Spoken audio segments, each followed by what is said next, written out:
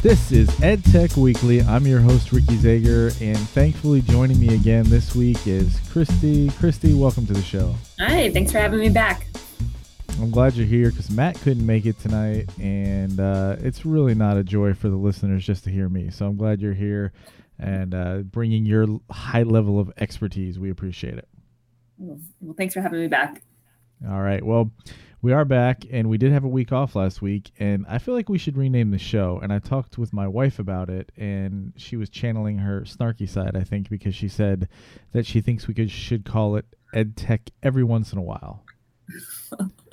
Well, let's try and do EdTech Weekly, see if we can keep up with the weekly. Yeah, I mean, just because it's named weekly doesn't mean it has to be weekly, but it sort of implies it. So I think I just have to do a better job of making sure we have at least a show. And if it's just me, well, listen, you'll just have to suffer a little bit, but at least it'll be out weekly. Yeah. Yeah, sounds good. Our listeners suffering sounds good to you, Christy? No, I don't think they're suffering. I think we have many listeners who are happy, whether it's just you or anyone. So nice recovery. All right, let's get to our first story. This is an EdSurge article, and it's about Newsela, which is basically a news site that tries to level reading. And they've sort of gotten into the education sphere lately. And this article explains that they're launching a library feature. It's going to add things like biographies to their service. And we did talk about this on the show way back in episode 25. This is now episode 48, so that was quite a while ago. But we talked about how they're doing that leveling and trying to help younger students improve their reading. And it seems like a play to me just to get more into the education space than they already are. They've added things like primary sources and speeches, biographies, and something called Time Machine. There's some ways to search for content by grade level. I know there's also ways to do for reading standards. And you can sign up for a free account. I'm not really sure how it all works because I do have an issue when I click on how to sign up your students. It takes me to a page that says page not found. I'm not really sure that's best for them. But Christy, have you had any experience with Newsela? Do you know what it does, how it works? Yeah, I've used it. And actually, now that I'm thinking about it, I'm wondering if I learned about it from episode 25. And then wouldn't that be just awesome if that was the case? Yeah, let's just say that is what happened. Nice. Okay. So, yeah. Revisionist history.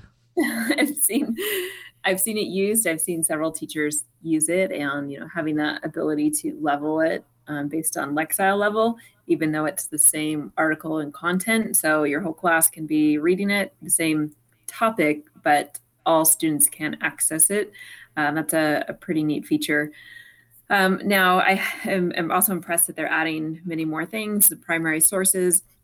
That's a big thing out here in California, the California state standards is using that nonfiction text and primary sources. So I'm sure maybe that could be a reason why they're adding that in. Yeah, I mean, primary sources, obviously, and social studies courses especially are becoming very huge. Not that they weren't before, but just that they're making sure that it's included in the curriculum. So yeah, I mean, I think quite honestly, they're just positioning themselves even further into the EdTech space. Now, since some of your teachers use it, do you know, is it like a freemium type model? Do people have to pay for more features, or is there a rate for students, or how does it work? I think I've only used it as free, but okay. I just had a thought. I'm not sure you can change the Lexile level on a primary source. No. Yeah, I would assume that wouldn't be possible. No. I mean, I guess you could, but it would not be a primary source anymore at that point once you change the level. At that point, they're just primary sources. Yeah, and when I looked in some of the speeches, biographies, and things like that, I noticed for different grade levels, different ones came up. But yeah, when you get into historical documents, you really can't level those so much. But hopefully they level you up to the point of where you can read those successfully. Yeah. Who knows? Yeah.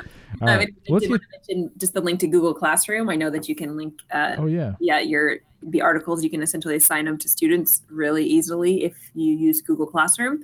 So I thought that was a really nice feature and a way to integrate, your Google Classroom with the Newsela. Very cool. So yeah, we'll put that in the show notes for you, edtechweeklyshow.com. But again, that just is something that allows you to more easily use it with Google Classroom. Yeah. Right? Perfect. Yeah, you can just assign your article to students and then they just read it. So you don't have to print it out or email it, just assign it. So very cool. If you use Google Classroom, or even if you don't, check out Newsela. It's free, at least on some levels, and it looks to me like as long as you can sign up your students, that could be a pretty cool scenario. So let's get to our next story, and we delve into a Business World article, which is a little unusual for EdTech Weekly. It's a little more heady than we're used to, but this one talks about the rise of EdTech in India, and it explains that now one out of every 5 startups funded in India is an ed tech company. And if you follow the show at all, you know that this is something that continues to pop up. Ed tech in India is a huge force in the ed tech space in general in the world as well, but definitely huge in India as well. The article goes into depth about some of the difficulties with making money in ed tech, and if you think about it, it's not really a quick results satisfaction type industry. It takes a while to build a relationship, and results sometimes take a while too, because quite honestly, most results but right now are based out of standardized tests, and those happen a couple times throughout the year. But to get those results and to sort of see how that works with whatever piece of ed tech they're selling, not exactly a quick road. And the other problem that they have too is when they use this freemium model where you get a certain amount of things for free, but they're trying to push you to the more robust paid features. Only about 2 to 3% of users are being converted to those in the edtech space. So it really does present a lot of problems. And that, I think it just really reflects what's going on in education in general. And that's that there's no quick fixes for a lot of the problems. And it's also money is just not easy to come by. Or anything in this article that you thought to be particularly interesting, Christy? Well, I thought the amount of money, one quote they have here is they expect it to double from 20 billion to 40 billion by that's a B, billion, yeah. Billion by 2017, which is not that far away. And so, Ricky, I'm wondering, how do we get in on that? Yeah, I think a lot of people wonder that when they hear something like this. Like we said, that there are a lot of problems with it, and a lot of that money is coming from investors, and that's one of the reasons why it's valued so high.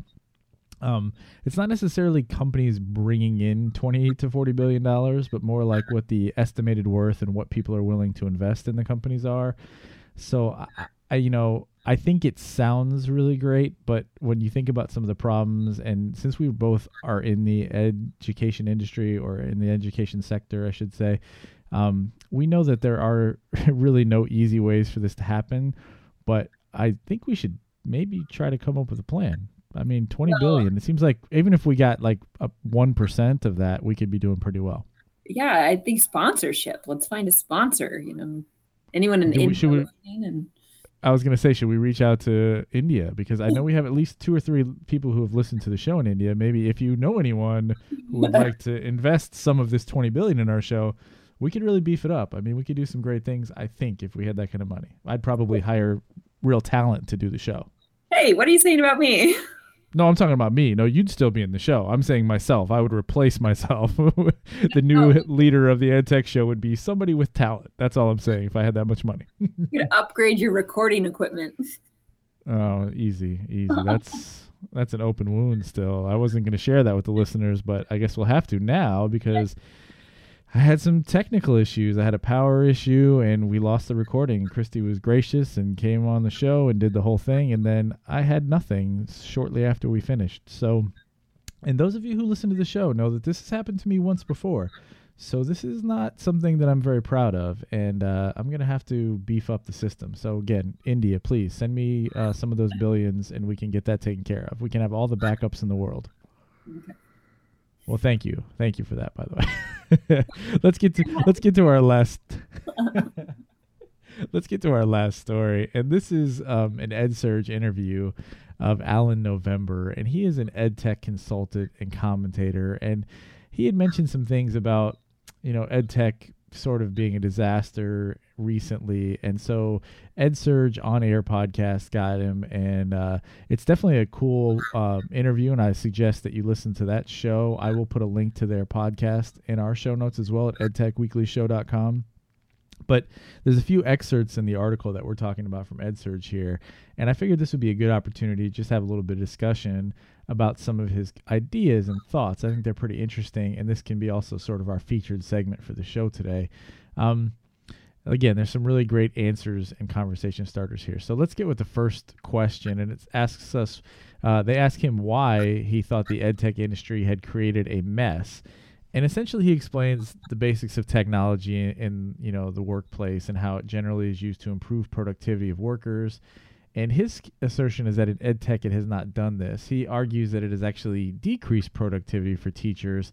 I think that he is referring to just how much time people are spending, or how much time teachers are spending to try to figure out how to use this ed tech, and it's sort of taking away from their productivity, I believe, is what his assertions are. What do you think about this as somebody who oversees a district and curriculum and things, and sort of gets to work with teachers or at least implement some ed tech plans in the school system? Do you think this is accurate? Do you think it's decreasing productivity from where you stand? Well, I don't know about decreasing or maybe just changing. There's certainly a lot to learn, and anytime a new app or anything new takes a while to learn. So I could see that is slowing things down, but the hope is to then speed up later. And I really also wonder, what does he mean by productivity? I think we measure things differently in the education world than maybe, it's certainly not like the business world productivity.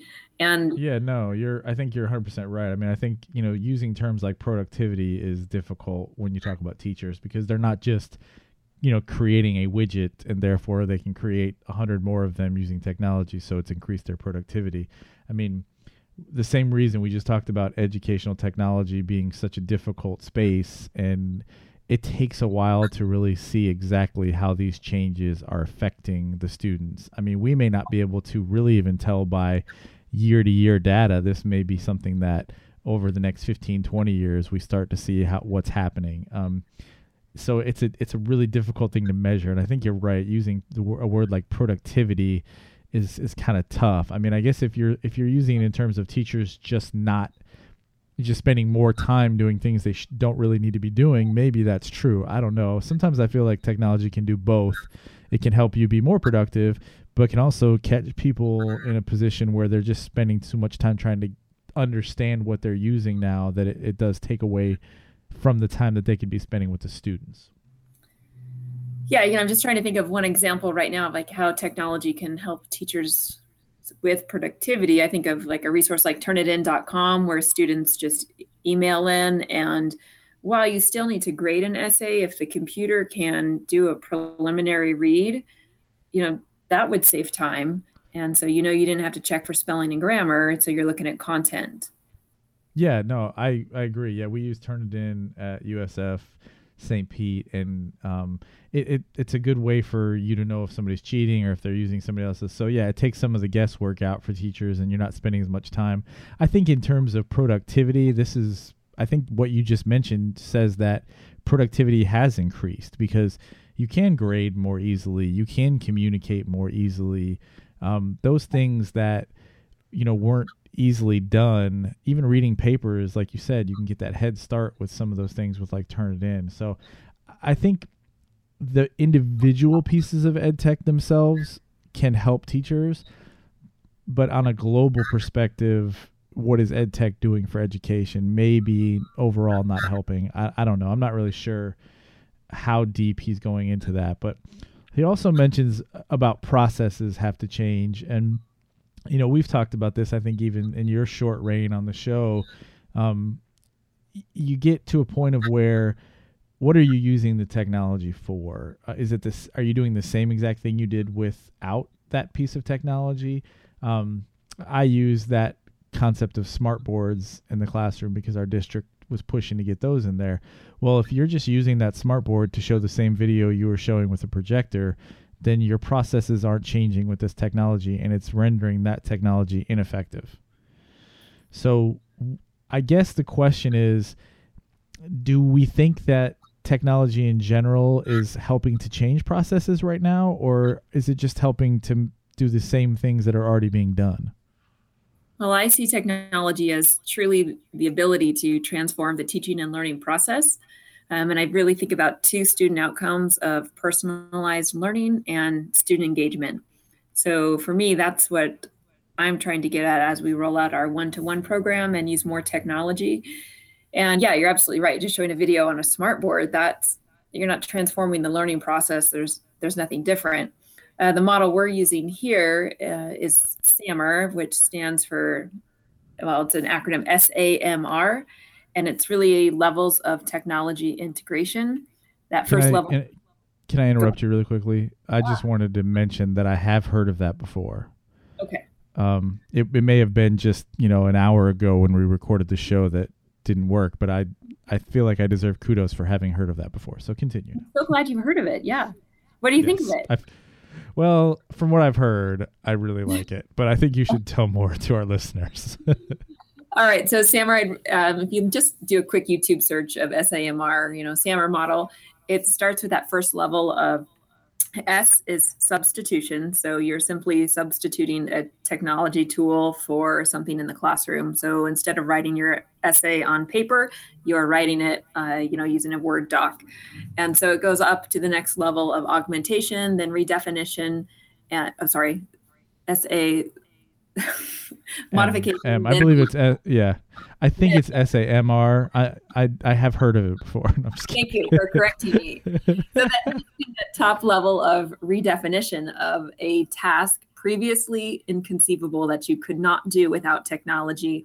So instead of just writing the essay, you're turning it into a blog post and you're collaborating with someone from around the world. And then maybe you make your own podcast about it, working collaboratively with others. So something that there's no way you could have done that without the use of technology. So, there's definitely a time for each level, and, learning how to type a Word document, just that first level substitution, that is important, but we want to get to those higher levels of tech integration and really transforming the learning process. I like it even more this time that I heard it. I really do. I think when you really think about ed tech and what we're talking about with some of the issues, I think that particular thing, SAMR, really helps you kind of get into how do we make it actually transformative and actually doing good things for education. When one of the things he talks about is the $1,000 pencil, and that's what he calls, basically computers that are just used for standardized testing. And I saw a lot of this when I was at a school where we're just continuing to up our computer labs, but only for the purpose of being able to test students. Teachers could get into them, and some of us did, but the main focus of these things, especially for about 3 or 4 months of the school year, was just testing. So, that to me, if I'm understanding this right, would be the S part of SAMR, right? So you're just substituting something. You normally take a test with a pencil, but now you're taking it with a computer. So I think in general, money is being dumped into that, and that's something that he mentions a couple times in this interview, Alan, that we're just dumping money into technology for testing. So I think if people can be aware of the SAMR model, like you just talked about, and be thinking about that, like you're right, it's not wrong to start with that, perhaps having testing to substitute to make it easier to test people, but just settling for that alone is not going to be transformative or change education at all. It's just the same process. Yeah. So I think I got more out of it this time. So I'm glad technology didn't work and made us record it again. Gave me a second chance of explaining it. Well, I think you did a great job the first time, although there is no proof of that because the recording is not, we can't find the recording. It's not available. So we'll just say you did a better job, but you probably did just as awesome a job the first time. I did want to share two more things, actually. He references a study that says that countries who invested the most in technology test scores went down the most. That's a frightening prospect for me, although I think it does say something for if you're just going willy-nilly and dumping money into something, it's not going to work. And if you're the country who's invested the most money in technology, at this point, it's probably because you're just dumping money in to make it happen. Yeah, I think the key thing is still a great teacher. And I think relationships are the most important thing in a classroom. So if you don't have, or you don't invest in great teachers and you just put a computer in there, that's not going to change anything. But if you have a great teacher who forms relationships with students and you add technology and they're innovative and allowed to be creative, I mean, wow, you can do amazing things. Yeah, I mean, I think that at the end of the day, it always comes down to the teachers. I think you're going to get a good teacher is going to be a good teacher, whether they have a chalkboard or whether they have all the technology in the world. And throwing money at a problem, I don't know how that fixes it in almost any industry. I mean, it just throwing money at something is not going to fix any problem. So just, haphazardly going into throwing money into something without really having a good process or plan or thinking about that SAMR model, and trying to get to the R and trying to get, what's the R again? Redefinition. Redefinition, trying to get to that point of where you're completely redefining how the process is done in order to help your students. I mean, I think that's pretty much it. And at the end of this, I just wanted to quote something here, and I'll just cut this one a little bit short, but just imagine, this is a quote, just imagine a whole group of examples where technology reveals more insight into what kids are thinking than without it. The making thinking visible part of this is very exciting. Teachers can get new insights. Kids can see other kids' questions. He talks about Socrates saying that learning is social. I mean, I think if you're harnessing technology in that way, it's different than what we've had before, right? Because in a traditional classroom, you have several students sitting there not letting you know what they're thinking because they don't have to, because one person raises their hand or they don't, or even if you get 5 students to talk about one topic, which would take a lot of time, if you're just asking them to say it, there's still 20, 25 students that aren't having a say, or you're not knowing what they're thinking. So, I mean, if you can use technology and leverage that, I mean, it's a pretty exciting thing. And I think if teachers can focus on that type of thing rather than just, all of the required things that we have to do, like the standardized testing, just try to find new ways to make learning social. And technology is a great way to do that. Yeah, I agree completely. I think we've invested a lot in technology because of the testing. But, I'm not sure that's really a bad thing, because now we have more computers in our schools. Yeah, and I mean, you give me hope when you talk about the SAMR thing, because, all I saw is just sort of substitution for technology so often. And so if you have technology and you have the mindset to get it to those next steps, then it can still be used for good and really do great things. I still have a lot of concern for especially large school districts with that, because changing the momentum and getting people on the same page with that is not an easy process. Definitely. So, all right, Christy. Well, look, you did a great job. I think the second time was either better or just equally as good as the first. And I apologize for the technical issues, and hopefully they'll never happen again. But listen, I have a bad track record, so I'm not sure. I can't promise. Hey, it was good practice. That's right. It was like a nice run through of the show beforehand. All right. Well, if you are interested in any of the show notes from today, that's edtechweeklyshow.com, and we'll put the links to the things that Chrissy talked about too for the Google Classroom. Also, you can follow me on Twitter at 4techteachers, and you can email the show. We are looking for other people who are going to step out there and be crazy like Christy did and decide she just wants to be a part of something, and we really appreciate that. Email the show edtechweekly@gmail.com so that next week, if other people can't make it, you don't just have to listen to me. We can have somebody else on the show. So go ahead and do that. It worked for Christy, and she's awesome at this, so we appreciate it. Christy, do you have anything for the lovely listeners of EdTech or any of the Indian EdTech companies who are willing to invest? You can send your sponsorship to... Oh, wait a minute. Hold on. What? You give all of that to @Christy M. Warren on Twitter. Just communicate through her. Christy M. Warren, and one of my favorite hashtags, kids deserve it. Check it out. Yes, not EdTech Weekly, #EdTech Weekly deserves your money, but #kids deserve it. Let's see if we can get that one. Yeah, I mean, that wouldn't be a bad one either. Do you mind if I officially label you as the, what is it? The chief sponsorship officer of EdTech Weekly? The CSO. Yeah, I don't know if that's good or not, but yes, direct all of your sponsorship. If you're so excited to sponsor the show, please go to @Christy M. Warren on Twitter. She will deal with all of that for us. I'll totally then send it to you, Ricky. Sure. Of course she will. Yes. I mean, why wouldn't you? All right, Christy. Well, I appreciate you being on the show, and we hope we will see you here next week with all of our listeners on the EdTech Weekly Show. We'll see you next week on EdTech Weekly.